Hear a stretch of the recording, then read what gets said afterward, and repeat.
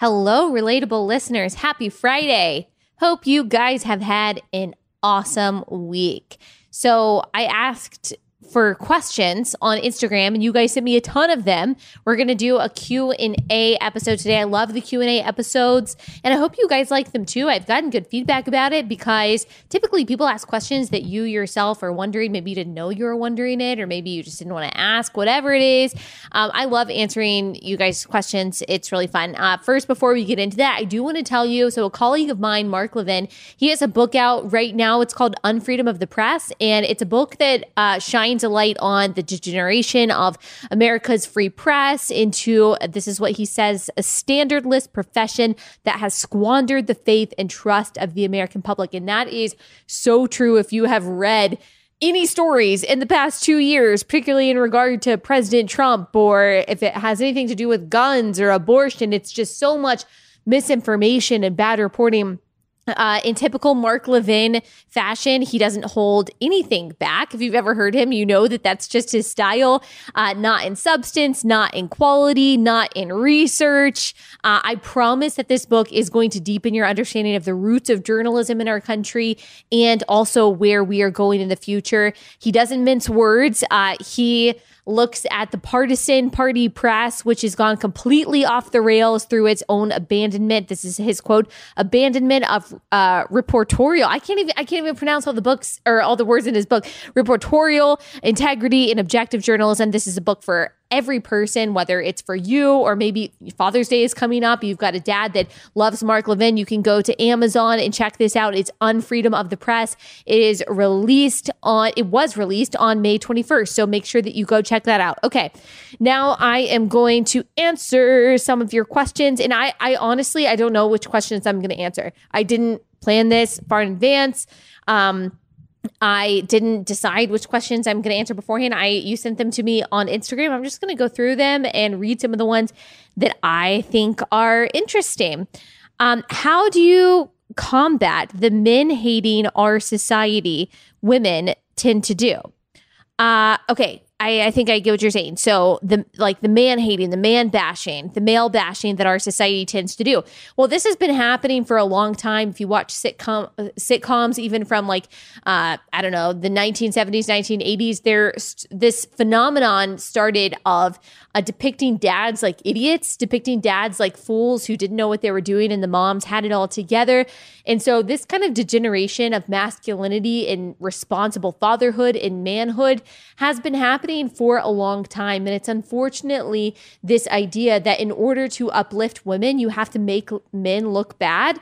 When really, as I've said many times, if you have to make a man look bad in order for you as a woman to look good, it probably says a lot more about your inadequacy than his.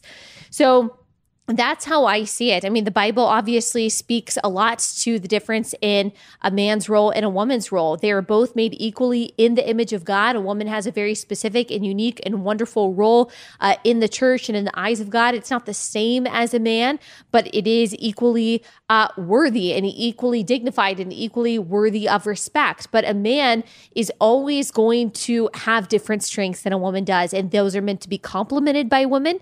Compliment with an E, not necessarily an I, although you can do that kind of compliment too, and not to be torn down. The emasculation of men starting really in grade school is something that we have seen increase, I think, over the past decade or so in an effort to try to make society more egalitarian. It is what I always say, it's an effort of equality through homogeny. So a lot of people on the left think the only way that we are going to be equal, the only way to get rid of all oppression and all inequality is to make men and women essentially the same. So gender doesn't really matter. There's really no difference between a man and a woman. A man can compete, who identifies as a woman can compete against a biological woman in sports. It's just kind of this idea that if we make all men and women the exact same and we convince children that there is no difference, then maybe there won't be any disparity. But that's obviously not going to be true. Men and women, girls and boys are different from the womb. They start developing differently. Their minds work differently. And so I would say a true woman, a woman who is confident in her femininity, confident in her unique role in society. You've got a unique role as a nurturer and as a communicator, as someone who beautifies well. And that's not to typify all women as the exact same, because we're not, but we do have unique strengths. Someone who is confident in those positions can look at a man and say, I am thankful for his strength, for his ability to protect and preserve and to do the things that, quite frankly, women just don't have the strength and ability to do as well in many contexts. If we are confident in ourselves, and as Christians, if we are confident in God and how God made us, we should have no problem deferring to the strengths that men have that we just don't. As a religious person, do we have any basis for putting our beliefs onto non-believers? So it depends on what you mean by putting our beliefs on non-believers. Of course, you can't force anyone to believe anything, but we as believers believe that all truth comes from God. All goodness comes from God. All morality comes from God. So whether someone knows it or not, if they are acting in a way that is in accordance to Scripture, again, whether they know it or not, they are living in accordance to what God says is good and right and true. A lot of people say, separation of church and state. That doesn't mean that our laws should not reflect God's goodness. The very founding of this country was reflected or was built upon the Bible. Separation of church and state is not the same thing as separating biblical principles from state, or separating biblical principles from how we live our lives or how we dictate what is good and what is not. God dictates morality. God dictates truth, and you can't escape from that, whether you're a believer or not. So I don't know if that's so much of putting on our beliefs to non-believers is just acknowledging reality. Long distance relationships. So this is not a question, just long distance relationships. I imagine they're really hard. I don't know if I've ever been in a long distance relationship. If it's worth it, it's worth it. I know a lot of people have made it work. I think communication is key. Managing expectations is key. And if you are off kilter with communication or expectations, it's going to be really difficult. But if it's worth it, if this person is, if you're a Christian and this person is pursuing the Lord, you're pursuing the Lord, and this is a right and good and glorifying relationship, I don't think there's anything wrong with that. Now, I would encourage you to reconcile the distance as soon as you possibly can and get married if you were in a position to get married. Were you always a Calvinist? I probably always have been a Calvinist, but didn't really know. It wasn't until I was in high school that I kind of was influenced by this young, restless reformed movement that was happening right at the time that I was about a sophomore or a junior. I started reading the Bible for myself, mostly when I was a junior in high school. And it just happened to be that Romans was my favorite book at the time. And I think it kind of pointed me in that direction without really knowing it. And the teachers that I was listening to that were Reformed, and I just didn't know. I wouldn't have called myself a Calvinist, but I have always had the Reformed bent, which tends to be Calvinist. What has been your favorite college to visit? Oh, my favorite college to visit. That's really hard to say. There have been so many fun colleges. I love every college that I go to. Now, one of the most difficult and strangest ones was probably Cornell. One of the best ones was Grand Canyon University. And yeah, everyone is different. I mean, the students are great. You've got great students and apathetic students at every university. But yeah, I would probably say, I don't know. Well, actually, I went to West Virginia too, and that was great. It's really hard. It's really hard to say. What is my opinion on dating apps? I was just talking to my friend about this earlier this week. So this is where I officially start to feel old because I started dating my husband a little bit, I would say a little bit before dating apps became extremely popular. Now, people did have dating apps. I wasn't on a dating app. I think I downloaded it like, or Bumble or whatever it was, like one night when I was single. But I don't remember ever, I never met anyone. I don't even remember ever using it. So I just am not super familiar with it. Here's what I think. I don't think it's necessarily maybe I don't know enough about it. I don't think it's necessarily wrong. It sounds very exhausting. That's what it sounds like. It sounds extremely exhausting. I could see how you would kind of get addicted to the affirmation that you get from dating apps, which is a very superficial affirmation. I also could see how it could be very disheartening if you don't see anyone that you like on there, or you're not getting the affirmation that you think that you deserve on the dating app. It just seems a really difficult way to date. But I also know people for whom it has worked and they have built relationships off of it. They ended up meeting an awesome person who is like-minded, who shared their faith and shared their values, and it worked for them. That's awesome. So I think it is different for different people. Do I think it's probably better and going to be better for you if you meet someone that a friend knows, or meet someone at church, or meet someone at some kind of community event? Probably, because you already know that you're like-minded in some way, and you don't have to judge that person immediately off of, a two-dimensional profile on your phone, and you don't have to go through this disheartening cycle of swiping and dates and all of that. But like I said, it's worked for some people. I don't really have necessarily like a biblical perspective on whether it's right or wrong. I think it's just different. So someone said refuting arguments on bodily autonomy for abortion. I've talked about this many times. I would go back and look at previous episodes on abortion. Do I think that God has a sense of humor? That is an interesting question. Well, I would say that God created humor. He created joy. He created, I think, laughing as a gift of common grace. And so perhaps, I don't know how exactly that would look. Now, the Bible does say that God laughs at the wicked. I don't think that's like a hearty ha-ha laugh, like he finds it humorous, but that was the only thing that popped into my head, that, okay, we know that God laughs. Now, whether that's a figure of speech, anyway, probably. I don't know how that would manifest itself, but sure, maybe. Have I had my wisdom teeth removed? If so, any funny stories? I have had my wisdom teeth removed. It wasn't really a funny story. I had a really short recovery time. Had my wisdom teeth removed when I was in high school. I think that I was living life again a few days later. That was terrible. High school is just like a rough time. Would you ever run for public office? Probably not. I mean, I never say never to anything. Well, I can probably say that I'll never be a rocket scientist. I could probably say that I'll never be a math teacher. I could probably say that I would never do things like that because I'm bad at them. I won't say that I'll never run for public office because I don't know. I will tell you very frankly, very honestly, I'm not being coy about this at all. I currently have no desire for that. I just don't have any desire. I like being in this space. I find the idea of running for public office to be very restrictive and what I can do with my career. That doesn't mean never, though. There could certainly be a time where I feel called to go into that, and that'll be awesome and great and all for the glory of God. Wonderful.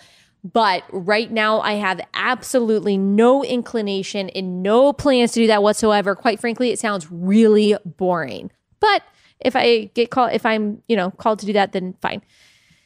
Do I find it even harder to stomach the abortion issue while pregnant? Yes. Yes, I certainly do. Because I think a lot of people always say, oh, people who are pro-life, they're all these men who don't know anything about getting pregnant. Well, I actually think the majority of people who are pro-choice have never been pregnant. That's my assessment. I don't know that for sure, but that's what it seems like, because you got a lot of biological ignorance coming from some people on that pro-choice side who just don't know anything about a sperm and an egg and how conception works and gestation. I'm like, okay, these people have never been pregnant. When they think of like a 10-week fetus, 10-week gestation, they literally think that's a clump of cells. No, at 11 and a half weeks, we had a sonogram, arms, legs, head, brain, lungs, spine, heart, moving around. I mean, literally just looks like a little tiny baby, but looks exactly how she will look when she's born, just a lot smaller and skinnier. People just don't know anything about pregnancy. It's really amazing. And so it's very hard for me to, see my child on an ultrasound at such an early point, to have felt my child move inside my womb since, I don't know, before 20 weeks pregnant. And most abortions happen before 24 weeks. And people say, oh, that's totally fine. I'm like, 24 weeks is really far along. Like, you've been feeling your child move for a long time at that point. Like, there's no denying the humanity of what you've got inside of you. So when people talk about this stuff and people say, oh, well, only very few abortions happen at full term. That, just very rarely happens. I'm like, full term? Are you kidding me? Like, my child doesn't leave my insides alone. She's constantly moving. Like, if I put my hand on my stomach when she moves a certain way, I can tell which body part is where. It's crazy. Like, I can't describe, I was telling my husband this, like, I can't describe what you feel for your child that you haven't met. Obviously, it's love. Like, as soon as you pee on that stick and you see the 2 lines or whatever it is, and mine was digital, it said pregnant, you have this intense feeling of protection over what is inside of you, or else you should. Of course, not every woman feels like that, or else they wouldn't have an abortion. But most women feel this intense sense of protection of everything changes. You think about your travel schedule. You think about your sleep. You think about what you eat. You obviously think about what you drink. You think about how often you go outside, how often you stand up. You think about all of these things. What if someone tries to touch my stomach? What if someone randomly punches me in an airport? All these illogical, paranoid things. But you think about, I am going to protect this child at all costs. And that does not stop. That feeling just gets stronger and stronger the longer that you're pregnant. You start thinking about all the things that you're going to teach them. You're going to think about, okay, how am I going to refute these lies in their life? How am I going to make sure that they know Christ? Like, the personhood, even though they're a person from conception, the personhood and the reality of who they are as an individual increases the longer that you are pregnant. Not only their humanity and their physical strength and their weight inside the womb, but also who they are as a soul. And so it's very hard to see people just discount what is inside me as nothing if I think that she's nothing. What? No, she's been an individual from the very beginning that is worthy of my protection and worthy of my care, whether or not I ever wanted to give it. But of course, I have. And so, yes, I would say that it's harder as a pregnant person to hear all of these crazy arguments and the people who really know nothing about pregnancy whatsoever talk as if they do. It's really crazy. If I could meet one American in history, who would it be and why? American. Okay. Oh, my first inclination is to say Ronald Reagan. I love Ronald Reagan, but I'm a little afraid of that. I'm afraid that I would meet someone that I've idolized, not truly idolized, but, admired, and that I would be disappointed. And so I don't want that to happen. Well, it'd be great to meet a founder. I should probably go back. Or maybe like George Washington. It would be awesome to meet George Washington and just to know, what was it like back then? What was it like when the country was founded? Where did we go wrong? Can you help us? I think that would probably one of the founders. Let's see. Have you ever vaped? No, I've never vaped. I don't even really know what it is. So this is a really hard question that I get a lot. And well, you're not going to expect what I'm about to say because it doesn't sound like a hard question, but I'll explain why. So someone says, who are the females you most look up to or agree with? So there aren't a lot of women who have gone before me who do what I do, because I'm not a political commentator exclusively. I don't only talk about theological things or strictly Christian, church-related, Bible-related things. I talk about both. And I talk about how the Bible influences how we think about culture and how we think about politics.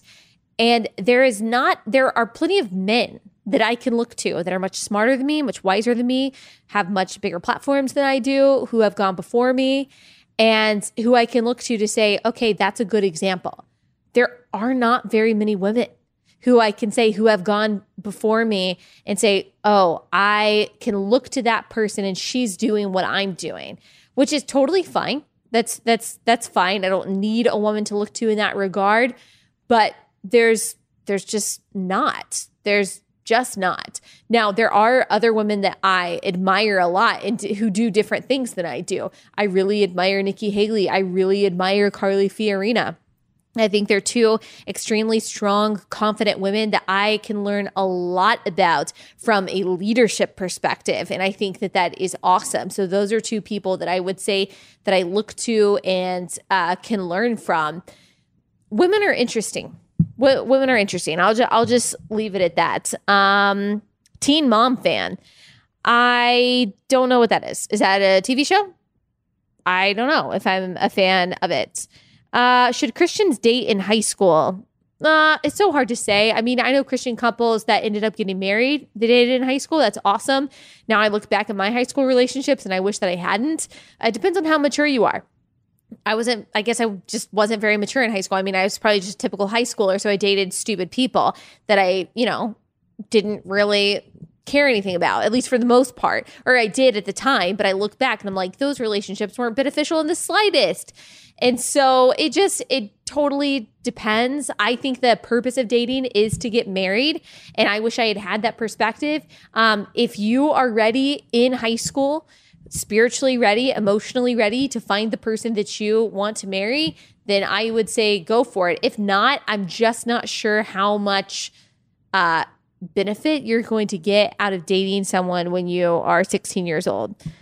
Someone says, am I vegan? I don't know what gave you that impression. I talk about Chick-fil-A a lot. So no, I am not vegan at all. Do I have a favorite book? Do I have a favorite book? I love Mere Christianity. I know that's pretty basic, but that's always been one of my favorite books of all time. Wow, I'm totally blanking on like what my favorite fiction book is. I read so much fiction in high school. I don't know. I like Grapes of Wrath. I think that's a great book. A favorite of all time. I used to love Francine Rivers. I haven't read her since high school either, but I used to love Francine Rivers. Now, some of the stuff now, looking back, I'm like, okay, that was probably emotionally unhealthy, like how attached we got to like Francine Rivers, like romantic characters, but she can write a really good historical fiction book. I used to read fiction all of the time in high school. And then when I was in college and after college, it turned to a lot of nonfiction. But I do think reading fiction is extremely important. Let's see. How many kids do you want? How many kids do I want? I don't know. We've always said 4. We would like to adopt as well. But, being pregnant is not the most fun thing that I've ever done in the world. So it's kind of like, okay, 3 more times, 2 more times. That's a lot. Obviously, we would totally do it, and it's all incredibly worth it. But I don't know. We definitely want more than 2. We don't know how many we would adopt versus biological, but we'll see. Someone else asked, Myers-Briggs personality type. I don't actually know. I think I'm an introvert. I think that I don't know all of them. I don't know. I think I judge over feeling what I don't perceive. I have no idea. I don't know, but I know that I'm an introvert. I know that my first letter is I, but that's because I get energy from being by myself rather than being around other people. I'm definitely an extroverted introvert. So when I am around other people, I can really turn it on and I can talk to anyone, but I am totally fine being by myself all day. Do not have to see a soul, never get restless or get stir crazy or like, oh my gosh, I need to see human life. Nope, don't need to. I'm totally fine by myself. Who is my favorite theologian or pastor? When I have a question about something that I don't know, someone's wisdom that I really trust is John Piper. I really like Legionnaire. I'm not totally sure how to pronounce it. Ministries by R.C. Sproul or R.C. Sproul, depending on how you want to pronounce that. Those are 2 people that I would go to. Of course, always going to scripture as the ultimate authority, but those are 2 people that I would look at and say, okay, they've got a lot of wisdom and they have a high view of the word of God. And I trust their discernment to kind of help guide me through what scripture says about this complex issue or question. I like John MacArthur as well. So those are some resources that I use.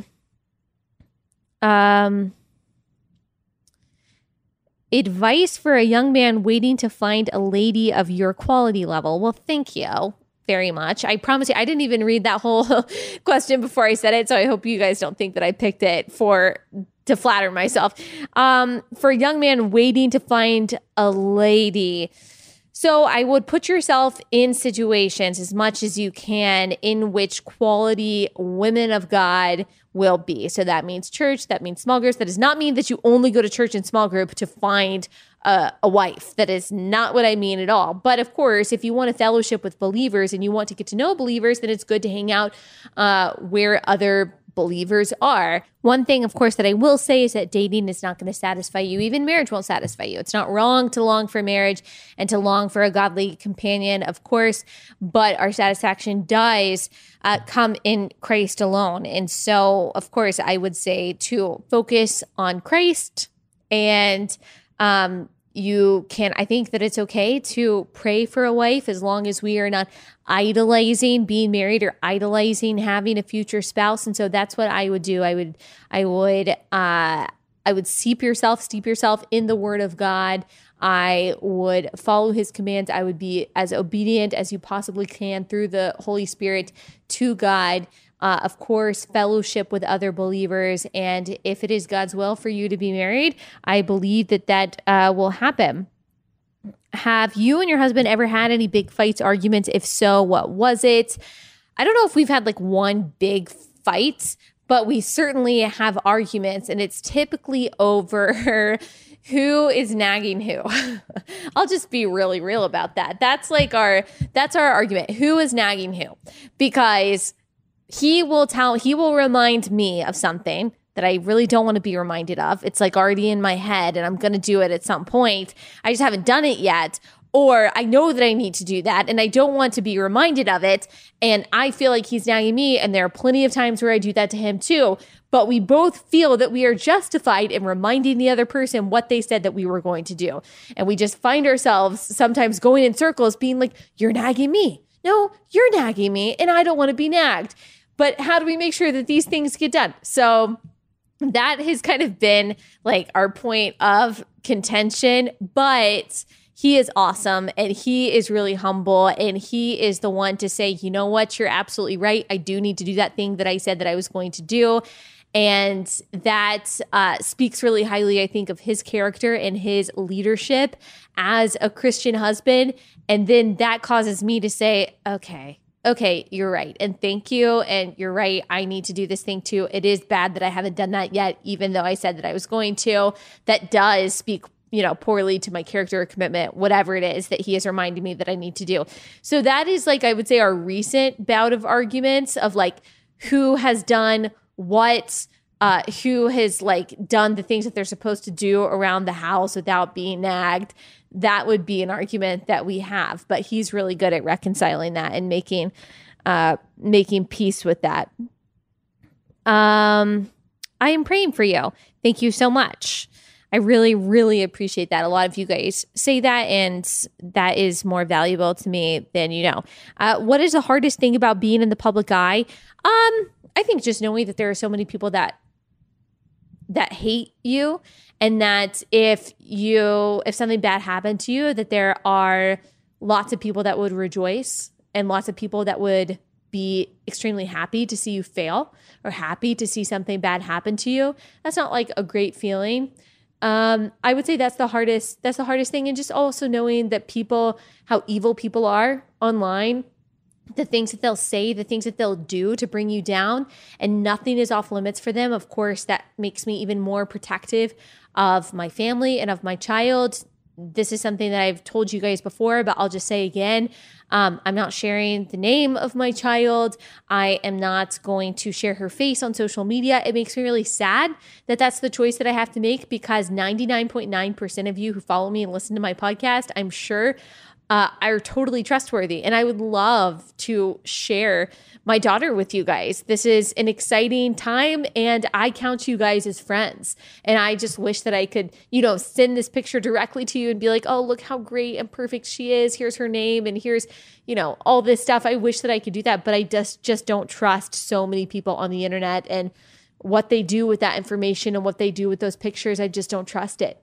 So No social media, no name revealing, unfortunately, because of that. And that is a hard part, I would say, about being in the public eye. Someone asks me another question in that vein, which says, how do you deal with all of the hate online? If you guys have been following me for even a short amount of time, you guys saw that there were a couple weeks ago, there were trolls on Facebook telling me that, I've gained weight in pregnancy and just being so cruel about it, so unbelievably heartless. And these are, as I've said before, these are people who live in their parents' basement and are 50 years old and have never been loved or wanted probably in their lives except for by their mommy. So I understand, cognitively, I understand that I shouldn't care what these people think. But when your insecurities are on display, when people poke at your insecurities publicly, that can be really hard. So most of the time I let the stuff roll off. Like, I'm very confident in who I am in Christ. I have a family that loves me a lot. I have a husband who loves me and who I love. I am growing a human inside me. Like, I've got purpose so far outside of what people on the internet say about me, but that doesn't mean that it doesn't hurt my feelings. Of course it hurts my feelings sometimes, but I just got to remember the bigger picture, and I just got to remember who I am and what is really important. Someone says, best advice for newlyweds 37 days out. Well, congratulations. Marriage is awesome. Do not let anyone tell you that marriage is not awesome. It is awesome. If you are marrying the person that God has called you to marry, marriage is amazing. If you are marrying a godly person, marriage is amazing. I love marriage, and I'm not exaggerating. I love marriage. Most of you know that my husband and I dated for 5 months. We're engaged for 4 months. We didn't even know each other a full year by the time I walked down the aisle, and I have never looked back. That's not everyone's story. So that's not to say that everyone has to do it like we did to be right. Certainly not. Everyone's situation is different, but I knew extremely early on that he was the person that I wanted to marry, and I've never one time questioned that or doubted. And I love marriage. There's never been a moment where I have said, being single would be awesome. Having more freedom would be awesome. I wish that I wasn't married. I wish I was dating or something like that. I've never, ever thought that. I love being married. I love hanging out with my husband, and the fights that you have, the arguments that you have, the nagging that you go through.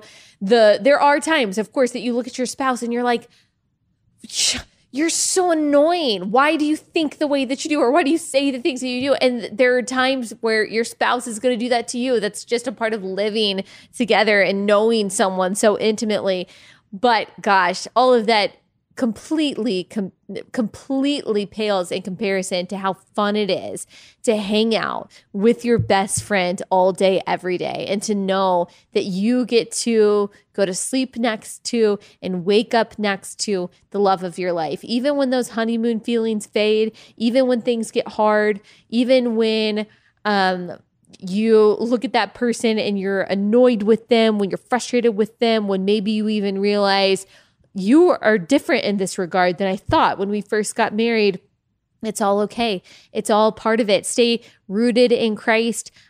Pray together, read scripture together, at least share what you're talking about in scripture and what you're praying about. Rely on each other. Realize you're not self-sufficient. You are no longer your own.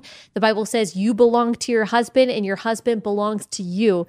You are one of each other. You are one flesh. So you are one now. You are united. Act like that. The world will tell you, even Christians in the world will tell you, so-called Christians will tell you that you've got to reclaim your identity. You've got to reclaim your individuality. You've got to reclaim your life for what it is and take charge of yourself. Remember that you're not just your husband's. No. You are your husband's, and your husband is yours. That doesn't mean that you don't have a personality. Doesn't mean that you don't have preferences, but it's not your own schedule. It is not your own life anymore. You are on a joint journey together. You might have different jobs. You might have some different dreams. You might have some different goals. But at the end of the day, they are combined. They are inextricably intertwined. Rejoice in that instead of despairing that. It's not about your convenience anymore. You guys are one, and embrace that. It's awesome. I love being married. Congratulations. I am so excited for you.